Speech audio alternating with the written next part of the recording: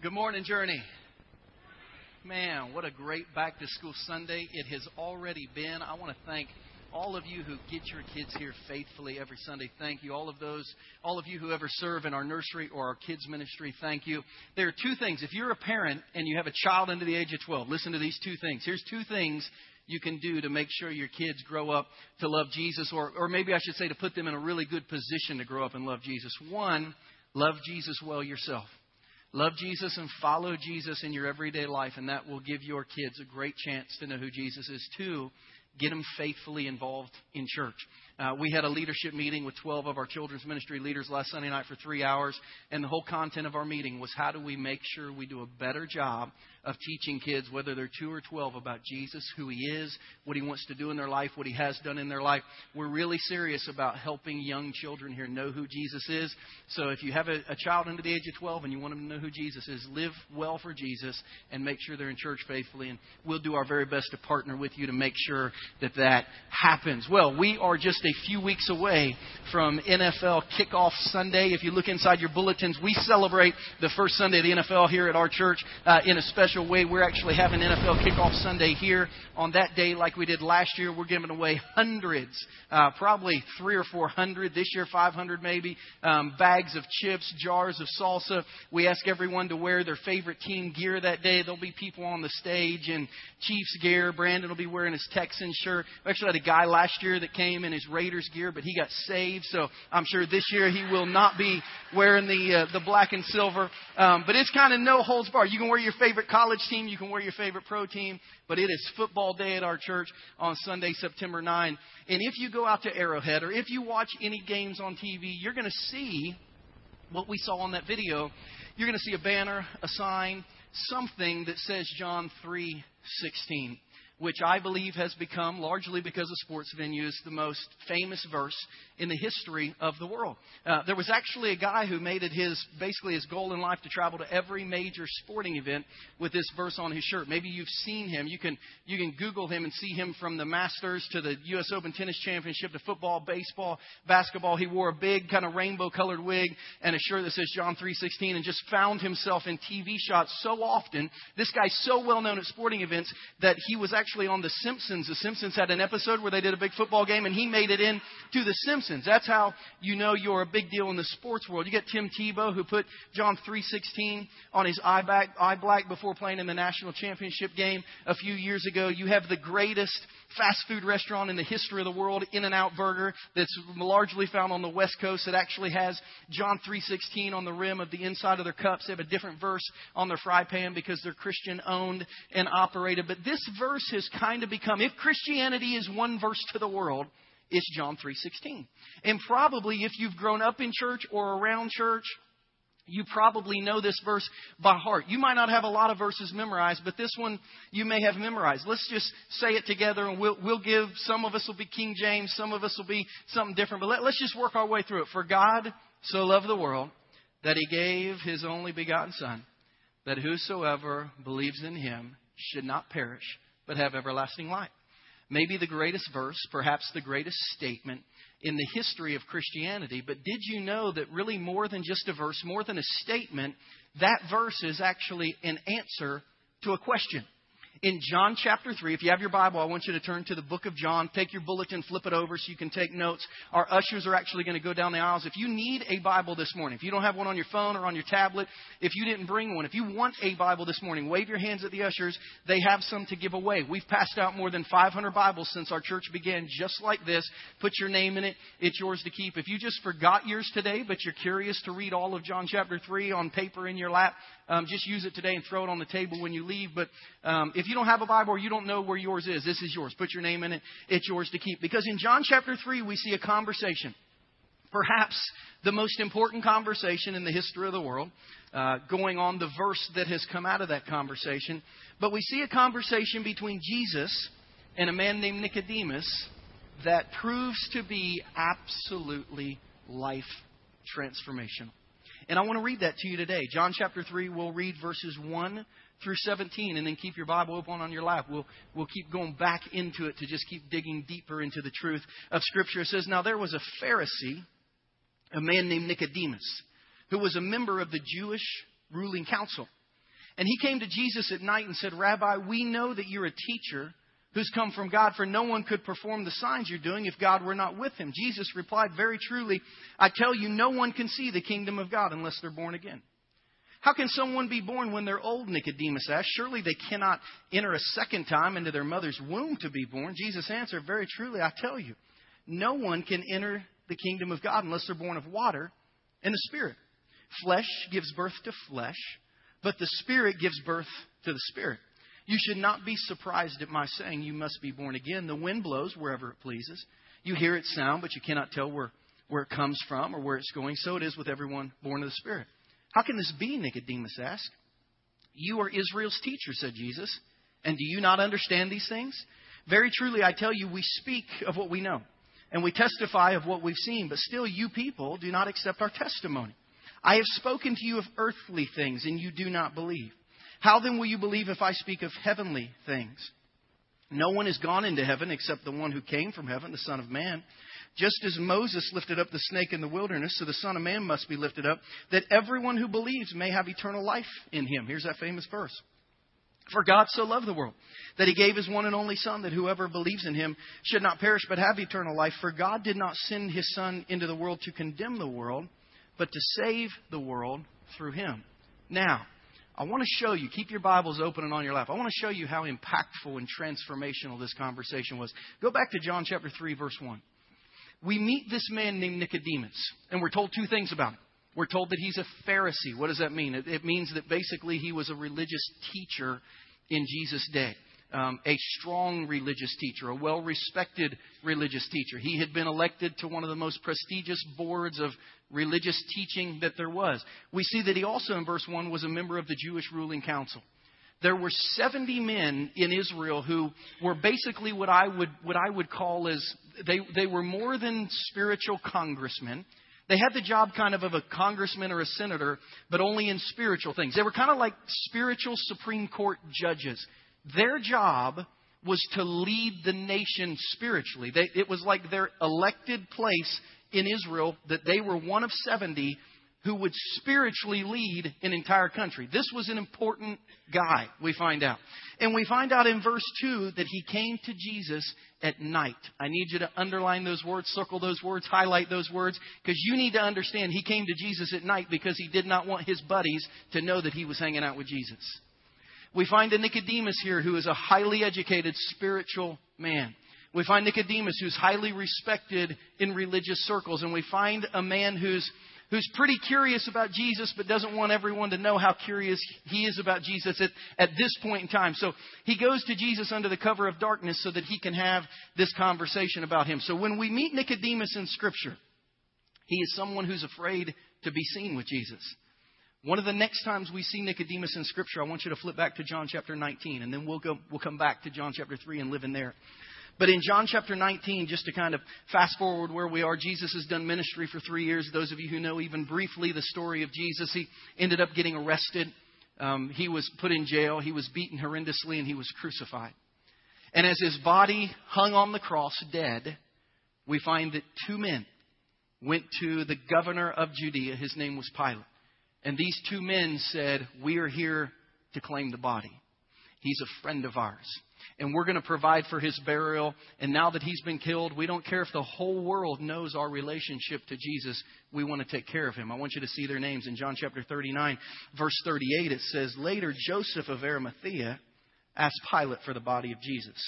Now Joseph was a disciple of Jesus, but secretly, up until this time, because he feared the Jewish leaders. With Pilate's permission, he came and took the body away. He was accompanied by, what's that guy's name? I can't hear you. He was accompanied by Nicodemus, the man who earlier had visited Jesus at night. Now, Nicodemus brought a mixture of myrrh and aloes, about 75 pounds, which is probably 3 months' wages he brought. Taking Jesus' body, the 2 of them wrapped it with the spices and strips of linen in accordance with the Jewish burial customs. At the place where Jesus was crucified, there was a garden in the garden, a new tomb in which no one had ever been laid.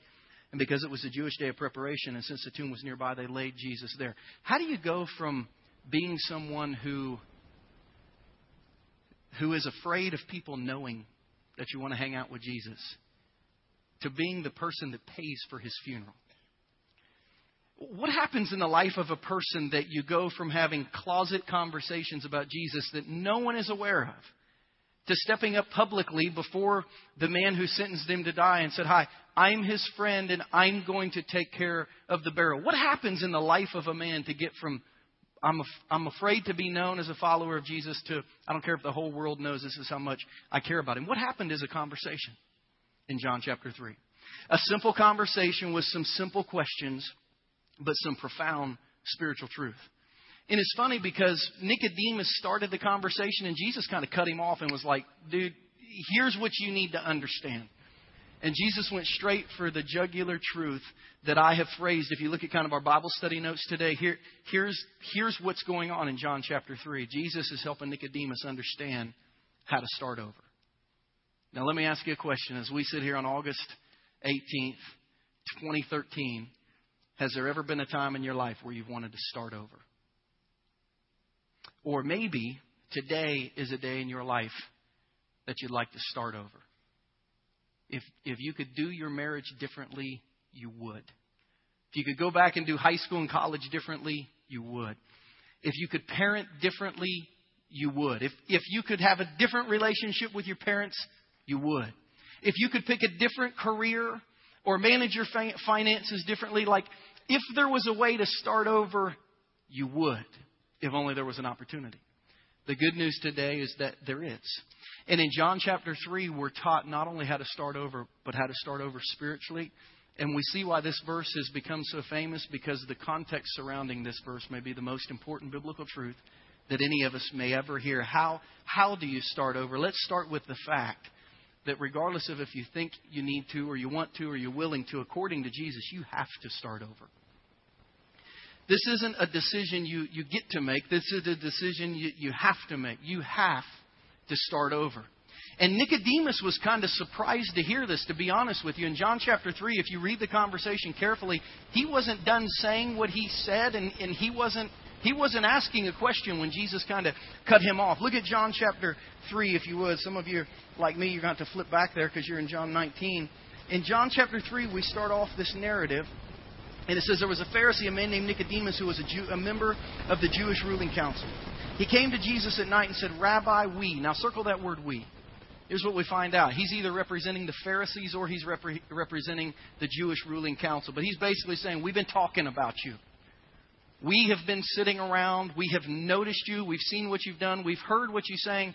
We've heard what we're curious about Jesus. And maybe you're in here today because you're curious about Jesus. We have people every Sunday who come to our church who don't love Jesus, who've not given their life to Jesus. They really don't like organized religions. They had a really bad experience in some church. But like Nicodemus, they continue to be curious about Jesus. And man, if he was who he said he was, it would change everything. But they're kind of still on the perimeter. They're looking, they're talking. This was Nicodemus. We've been talking about you. And he said, basically, I'm here to try to figure out what's the deal. He came to Jesus at night and said, "Rabbi, we know that you're a teacher who's come from God, for no one could perform the signs that you're doing if God were not with him." He has not asked a question. He's only made a statement. It doesn't appear as if he's done. And Jesus cuts him off in verse 3 and says this: "Very truly, I tell you, no one can see the kingdom of God unless they're born again." Now, what happened here is really interesting. Because Nicodemus, I'm sure he presented himself as John does, is very important. I'm a Pharisee. I'm a member of the ruling council. We've been discussing you. And Jesus blows all that off and basically says, listen, I don't care who you are or where you came from. Here's what you need to know. No one is going to see the kingdom of God unless they're born again. Now, those words born again, in our English language, we would probably translate them unless they're reborn, unless they've experienced a rebirth. Jesus is basically saying, Nicodemus, I don't care who you are, where you came from. You and everyone else has to start over spiritually. So have you ever experienced a time when you've wanted to start over? Have you ever experienced a time when you see the end of things coming and it's not the end that you thought it would be, or it's not the end that you want, and you thought, I wish I could just Like before this gets to its culmination, I wish I could just stop and go back to the beginning again. You know, I'm 35 and I grew up in the age of the very first Nintendo. Any of you remember the very first Nintendo and the very first little remote control? It was like A, B, up, down, side to side. Not like that was it. Now you have to be an octopus to play video games because there's like 30 buttons for every hand. But I grew up in the day of the old school Nintendo. And the classic video games, from the Tetris to Zelda, the little guy with the sword, to Mike Tyson's Punch-Out, getting to knock out Soda Popinski, that Russian boxer whose boxing trunks were way too small for kids to be playing at that age. You know, and maybe the greatest video game ever made, Tecmo Bowl. And I've talked to some of you about my Tecmo Bowl fascination, and Bo Jackson, who could run a 2.5 40, and like he was like, if you just ran quick pitch to the left, Bo Jackson, you could run it every play and win almost every game. But Tecmo Bowl would not let you win every game. It had some kind of preset in it where you could choose your team, you could choose a season, but it would not let you go 16-0 before you made the playoffs. And as much as I tried around week 11, 12, 13, 14, 15, 16, it would always make me lose. And I could go 10-0, 11-0, 12-0. I think one time I got to 13-0. But eventually, I'd be playing that game where I thought the computer's not going to let me win. And I'd get late in the third quarter. I'd get late in the fourth quarter. And you know what my favorite button on the Nintendo began? In those moments when I knew the desired end wasn't going to happen, you know what my favorite button on the Nintendo became? Reset. It's like, oops, I guess we got to start that game over again. Because I realized what I wanted wasn't going to happen. And to fix it, I had to go back to the beginning. How many of you have ever just wanted to go back to the beginning? You look up one day and you think, oh my gosh, the end result of my life is not what I wanted it to be. Can I reset? Can I start over? And Jesus told Nicodemus, brother, you got to start over. Now, this wouldn't have been a goal of Nicodemus. This would have been confusing to Nicodemus. And as a matter of fact, when we enter the conversation, Jesus says you got to be born again. And Nicodemus asked maybe the greatest question in the history of the world. He asked it twice in this. Jesus said you got to be born again. He said, how? How? And Jesus says this, number 2, if you're taking notes. Jesus said you have to start over spiritually. You have to understand what I'm talking about, Nicodemus, is a spiritual thing. I'm talking about a spiritual thing deep inside of you, connected to a spiritual thing deep inside of me. I'm talking about, Nicodemus, shedding everything that you've ever accomplished spiritually. I'm talking about you and me right now, right here, starting over spiritually. Let's pick up in verse 4. As a matter of fact, let's go back to verse 3 just so we can dialogue a little with Jesus and Nicodemus. Jesus replied, very truly, I tell you, no one can see the kingdom of God unless they're born again. Well, how can someone be born when they're old, Nicodemus says. Surely they cannot enter a second time into their mother's womb to be born. Jesus answered, very truly, I tell you, no one can enter into the kingdom of God unless they're born of water and the Spirit. Circle that word Spirit. Jesus said you need to understand I'm talking about spiritual things here. Flesh gives birth to flesh, but the Spirit, circle the word Spirit, gives birth to Spirit. Circle the word Spirit. You should not be surprised at me saying you must be born again. The wind blows wherever it pleases. You hear its sound. You can't tell where it comes from or where it's going. So it is with everyone born of the Spirit. Circle the word Spirit. 4 verses. 4 times the word Spirit's mentioned. Nicodemus says, how am I supposed to start over at this stage of life? And Jesus says, spiritually, spiritually, spiritually, spiritually. How do I start over at this place in life? My marriage is over.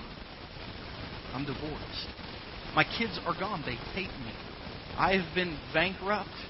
I've been kicked out of my house. I've been evicted. I have no money. I have no friends. Our pets' heads are falling off. Hey, it's like one of those scenarios. For everyone over the age of 40, that's a quote from Dumb and Dumber. Forgive me. Don't watch it. It won't make you more like Jesus. But it was very funny when I was 18. It's like, how do we start over when everything has gone wrong? How do we start over? And Jesus says you do it spiritually. You start over spiritually. Now, this is where Nicodemus would have not only been confused, maybe it would have been where he was offended. Because Nicodemus was not only a Pharisee, he was a member of the ruling council. I mean, Nicodemus technically, according to culture, could not start over spiritually. The funny thing about this conversation is Nicodemus knew what Jesus meant when Jesus said you have to be born again. The question, well, how do you go? How can you go back into your mother a second time? That was not a sincere, genuine question, because this This thought of being born again, this thought of being reborn, this thought of starting over, it actually originated in ancient Israel. One thing I love to study is the Hebrew culture. My favorite class in seminary was Hebrew, not only studying the Hebrew language, but studying the Jewish culture. And those of you who are like you're fans of history, there's a website called followtherabbi.com with a brilliant Jewish teacher by the name of Ray Vander Laan that just teaches us a lot of things contextually about Judaism in the New Testament. But Vander Laan tells us that there were culturally very understood 6 ways that a Jewish man could be born again. I mean, in culture, this would have been a phrase that was used, that was understood. This was something that was very culturally acceptable. 6 ways that a man could be born again. You're probably not going to want to take all these notes, but I'm going to share them with you. Because Nicodemus was basically saying, I understand what it means to be born again, but I don't think I can. A Jewish boy could be born again or reborn or remade or restart at 13 when he chose to follow God's command. Those of us who have Jewish friends and we go celebrate their 13th birthday. When an individual got married, they were said to be born again or to be reborn in a new state of spiritual leadership. When an individual became a rabbi, the rabbi was a teacher of Scripture. They were said to be reborn culturally and in leadership. When an individual became the head of a rabbinical school, they began to teach teachers. They were known as the teachers of Israel. You would hear Jesus call Nicodemus. He said, "You are a teacher of Israel. How do you not get this?" And then 2 ways that Nicodemus couldn't have been born again. When a Gentile converted, they said that he was reborn into God's family, or when an individual was found king. That wouldn't happen to Nicodemus. So Nicodemus is at a place in his life where he had been reborn. He had started over all 4 times that he could really start over. Yet here he was later in his life, really successful as a person, really successful spiritually. Yet he's curious that maybe Jesus offers more. There's something even in the midst of all of life that he's wondering if Jesus offers more. And he's saying, Jesus, I don't understand. I don't understand what's left for me. I don't understand how I can start over. And Jesus says, you can start over spiritually. You can start over spiritually. It was as if something on the inside of Nicodemus, he knew that something on the inside was supposed to be alive, but it had not regenerated yet. There was supposed to be some feeling or some peace or some purpose that he was supposed to feel that he didn't. And even with all his Pharisee friends and even with all his official friends on the Sanhedrin, still he's going to Jesus saying, I know there's something more. And Jesus says, you've got to be reborn spiritually. And what's crazy is this. Jesus said, Nicodemus, man, you're a teacher of Israel. But if you don't understand the spiritual, you're not going to get it. And here's what I have come to realize spiritually. Most times spiritual things are both unexplainable and undeniable. Most times spiritual things you can't really explain to someone what God is doing in your heart. You can't explain to someone why you feel the way you feel. It's unexplainable, but to you it's undeniable. You just know that God has done something. You just know that God has changed you. And you just know that even though you can't explain it, it has happened.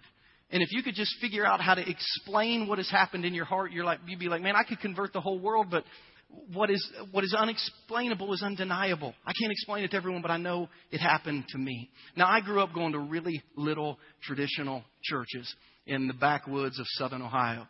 And we sang hymns. We had a piano player and an organ player. And I am a fan of the old hymns. Did any of you grow up in little churches like that singing hymns? And there was one little old lady and she sang louder than everybody else. And, everybody would kind of look at her, but she just loved God. And her name was Mildred. And it's that's okay. Just let Mildred sing really loud. She doesn't hear real well. That's the kind of churches that I grew up in. So I love the hymns and I love the hymn stories. I love kind of the behind the scenes of how these songs came about. And one of my favorite hymn stories was written about a pastor by the name of Alfred Ackley, who was born in 1887, the son and the grandson of a pastor. And he became a pastor himself. And one Easter Sunday morning, the hymn story says, he was getting ready for church and he was celebrating just in his heart and in his life that Jesus was alive. And he was excited to go tell people Jesus was alive. And he was excited to tell them what that meant for his life. And he was listening to a little transistor radio in the bathroom while he was shaving and getting ready that day.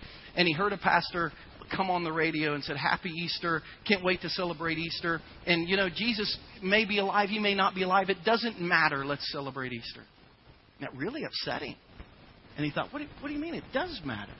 It does matter that Jesus is alive. And all day long he was upset that this guy had said maybe Jesus isn't alive. And all day long he stewed on the thought that if Jesus isn't alive, then none of this matters. And if Jesus isn't alive, like Paul said in 1 Corinthians 15, then like we're cursed. And if Jesus isn't alive, then one day we're not going to live again. And just all day long he was frustrated at this thought that Jesus is alive. And how can I prove that to the world?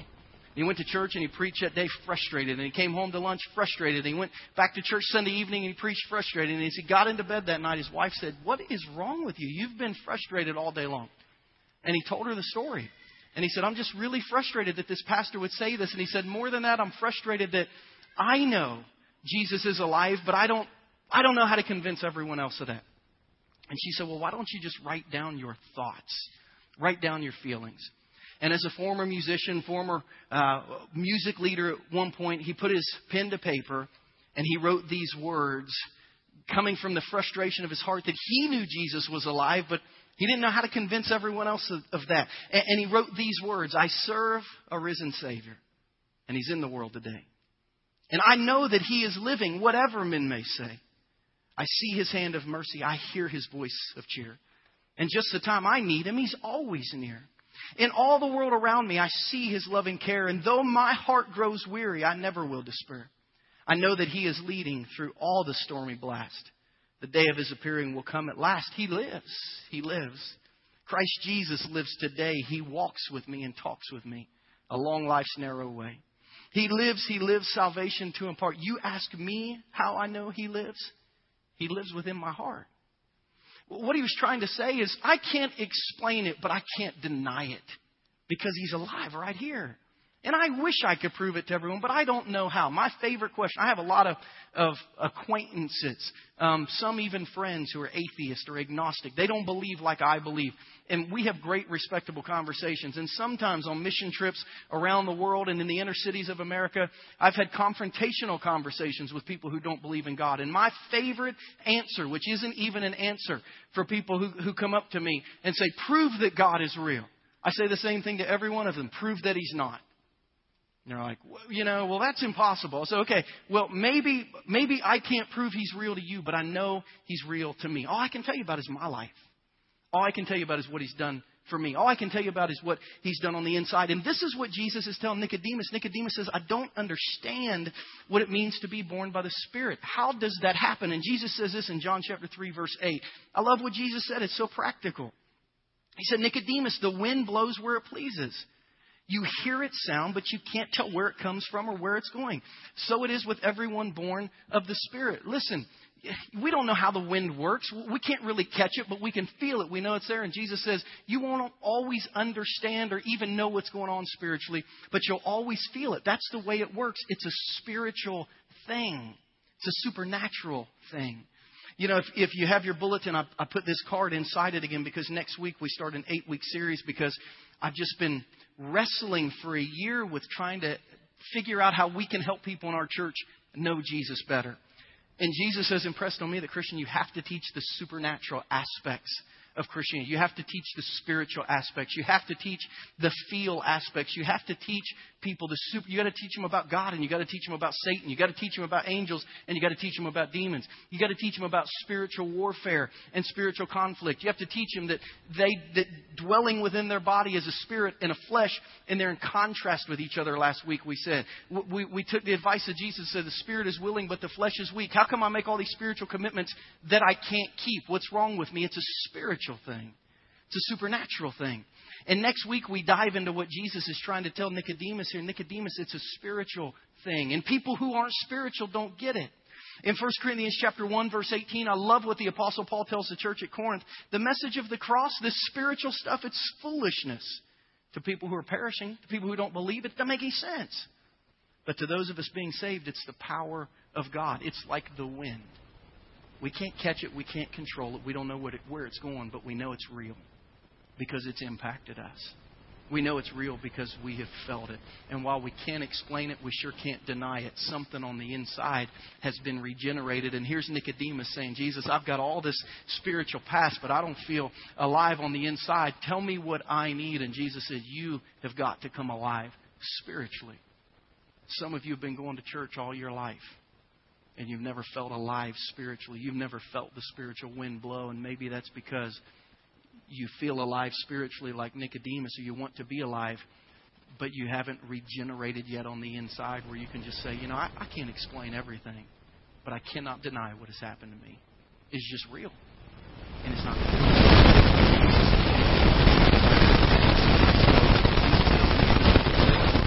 get started spiritually.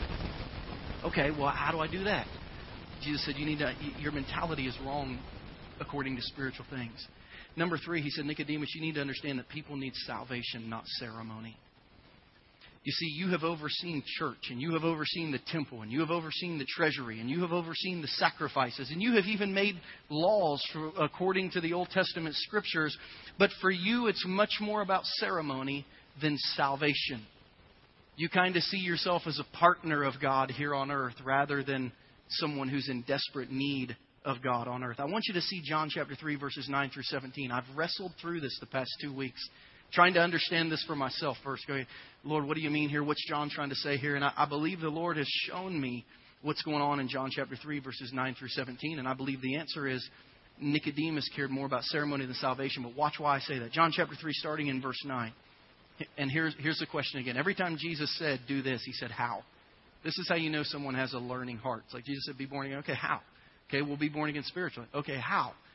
Tell me how this works. Verse 9, how can this be? Nicodemus asked. You're Israel's teacher, said Jesus. And do you not understand these things? Very truly, I tell you, we speak of what we know. We testify of what we've seen. But still, you people do not accept our testimony. He just dropped a you people on him right there in the middle of that text. Like, you people. Verse 12, I've spoken to you on earthly things, and you don't believe. How then will you believe if I speak of heavenly things?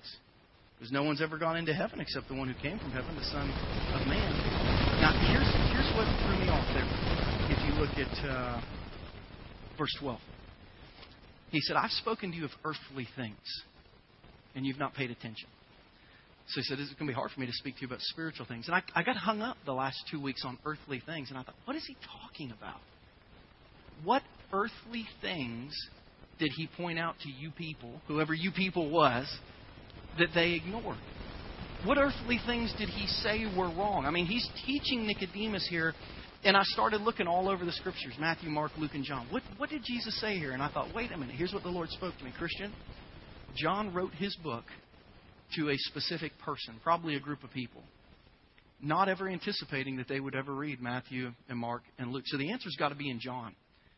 If John wrote that I told you this, then somewhere between John 1 and this, Jesus had to have said something that he's referencing back to. Because the answer is always in Scripture. John wouldn't have given something vague. So I thought, okay, what did Jesus say? What earthly things did Jesus ever say? And I came to John chapter 2.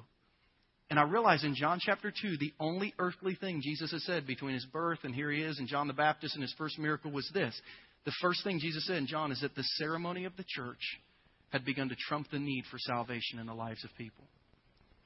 The ceremony of doing church had begun to trump the need for salvation in the lives of people. Where is that? John chapter 2, verses 13 through 16. This could have been the only thing that John was pointing back to. And here's what it says. When it was almost time for the Jewish Passover, Jesus went up to Jerusalem. In the temple courts, he found people selling cattle, sheep, doves, and others sitting at tables exchanging money.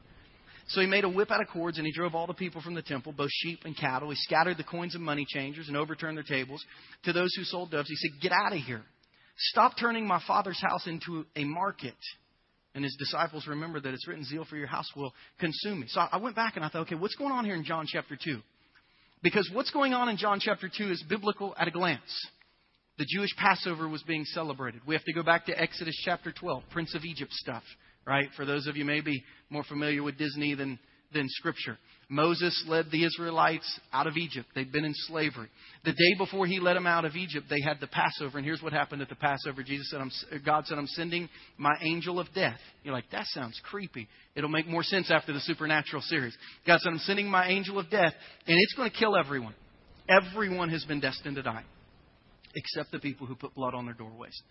And he said, the people who put blood on my doorways, I will pass over. Those who were destined for death, I will pass over them because of the blood, and they will live.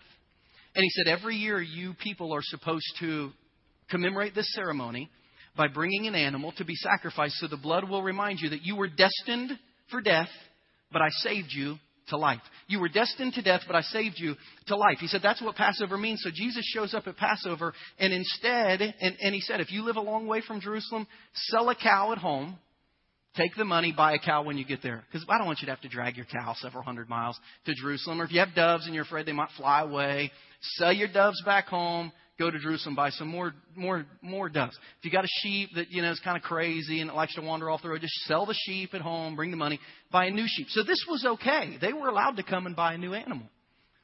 But Jesus walked in and he said, this has become much more about ceremony than salvation. All of you forget that you were destined for death and you were only saved to life by this sacrifice. You don't see them as sacrifices anymore. They're just animals.